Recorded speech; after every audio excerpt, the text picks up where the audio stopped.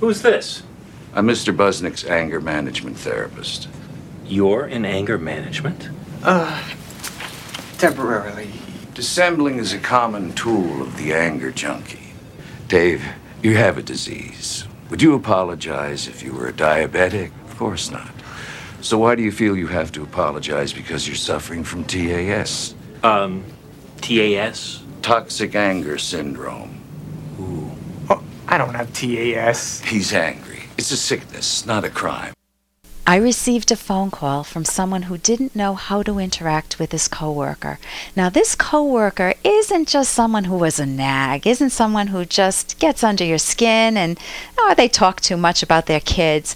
This was someone who was paranoid and acted weird, strange, and the boss said he has issues. Now, the coworkers all had problems with him. They went to the boss. The boss tells them, just ignore him. He's got issues, just don't pay any attention to him.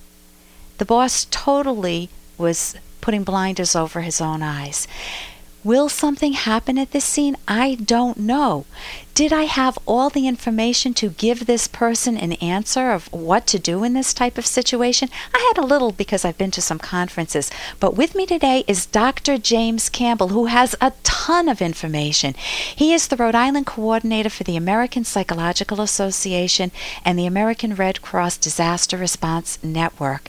And he's a frequent consultant to corporations regarding crisis response and threat of violence. So that means if you're at work and something's going on, you could call Dr. James Campbell. He is the director of the University of Rhode Island Counseling Center, and on top of this, you've got a very full life, Dr. Campbell. He teaches courses in traumatic stress and workplace violence, and he's also the author of a book, Hostage, Terror, and Triumph. Welcome to the show. Thank you very much. So what would you tell that person? That person's calling up on the phone saying, I don't know how to handle it. I'm afraid of this guy. I'm afraid. I said, are you afraid that something really dramatic might happen? He said, yes. Yes. We're talking about death or the guy coming in with a gun and shooting people. The guy's pretty much of a loner. So first, what are the signs that you could look for in this type of a situation?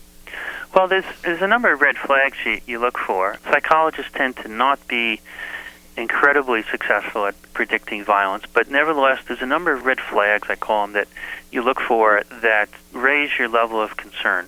And one is already clear in the story you told. Someone's feeling afraid. You pay attention to that.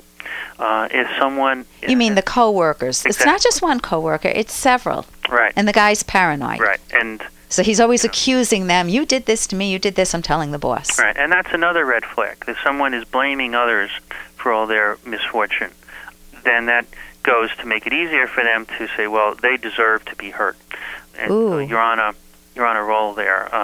So others being afraid, paranoia, someone who has a very angry, inflexible, rigid kind of personality. If someone has lots of experience or familiarity with weapons, or fascination with weapons or bombs or things of that nature. It sounds pretty obvious, yeah. Yeah, some of these are pretty obvious, right? Right. But also if someone is sort of despairing. Their life is crumbling around them, a spouse is leaving them, financial problems, they might get fired.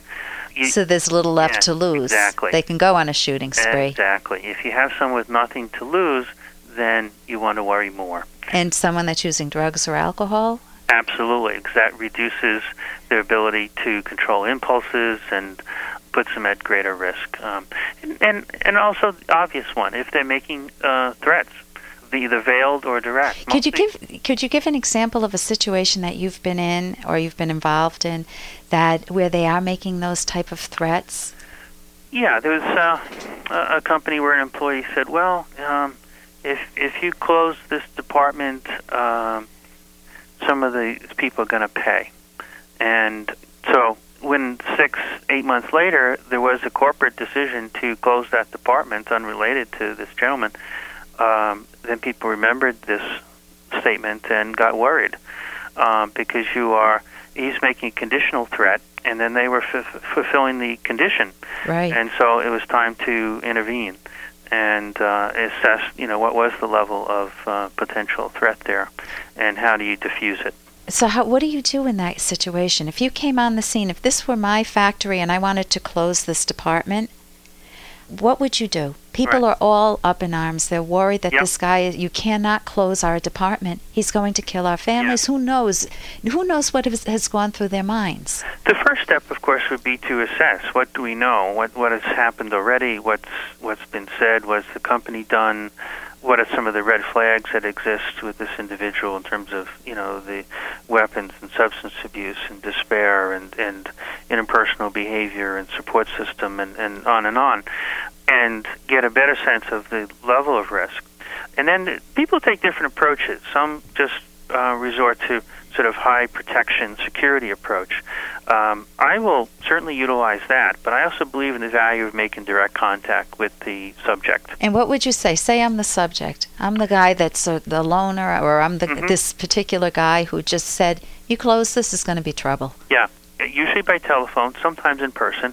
Would contact them and tell them exactly who I am. I'm a consultant hired by ABC company to help in situations where there's a conflict between employee and management, and I want to hear your side of the story, and over a series of contacts, phone calls, build a relationship with them, and you'll be surprised at how open people typically are about what they're thinking and feeling and planning.